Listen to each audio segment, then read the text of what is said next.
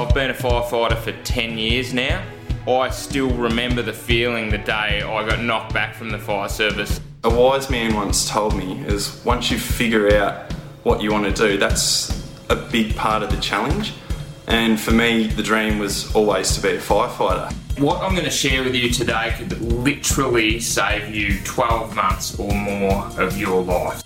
I still remember how bad that felt, and once I was able to get through that and spend another year of my life getting a job, there was still nothing out there to help people in my position. It took me a bloody long time to get in, and it was tough, really, really tough. It was an emotional roller coaster basically, but finally got into the job, and yeah, I've been in the job for now 8 months, and yeah, still pinching myself that I've made it.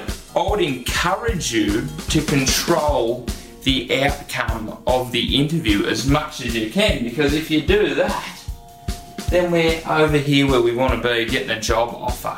In order to get into that top 5%, you need to behave like the top 5%. So you need to behave opposite to the other 95% of people.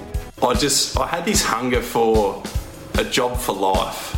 That's really what I wanted, and I wanted to do something that was going to help people. You're as close as you're ever going to be, but if you don't prepare, you're also extremely far away. You're listening to the Fire Recruitment Australia podcast with Brent Clayton. Visit firerecruitmentaustralia.com.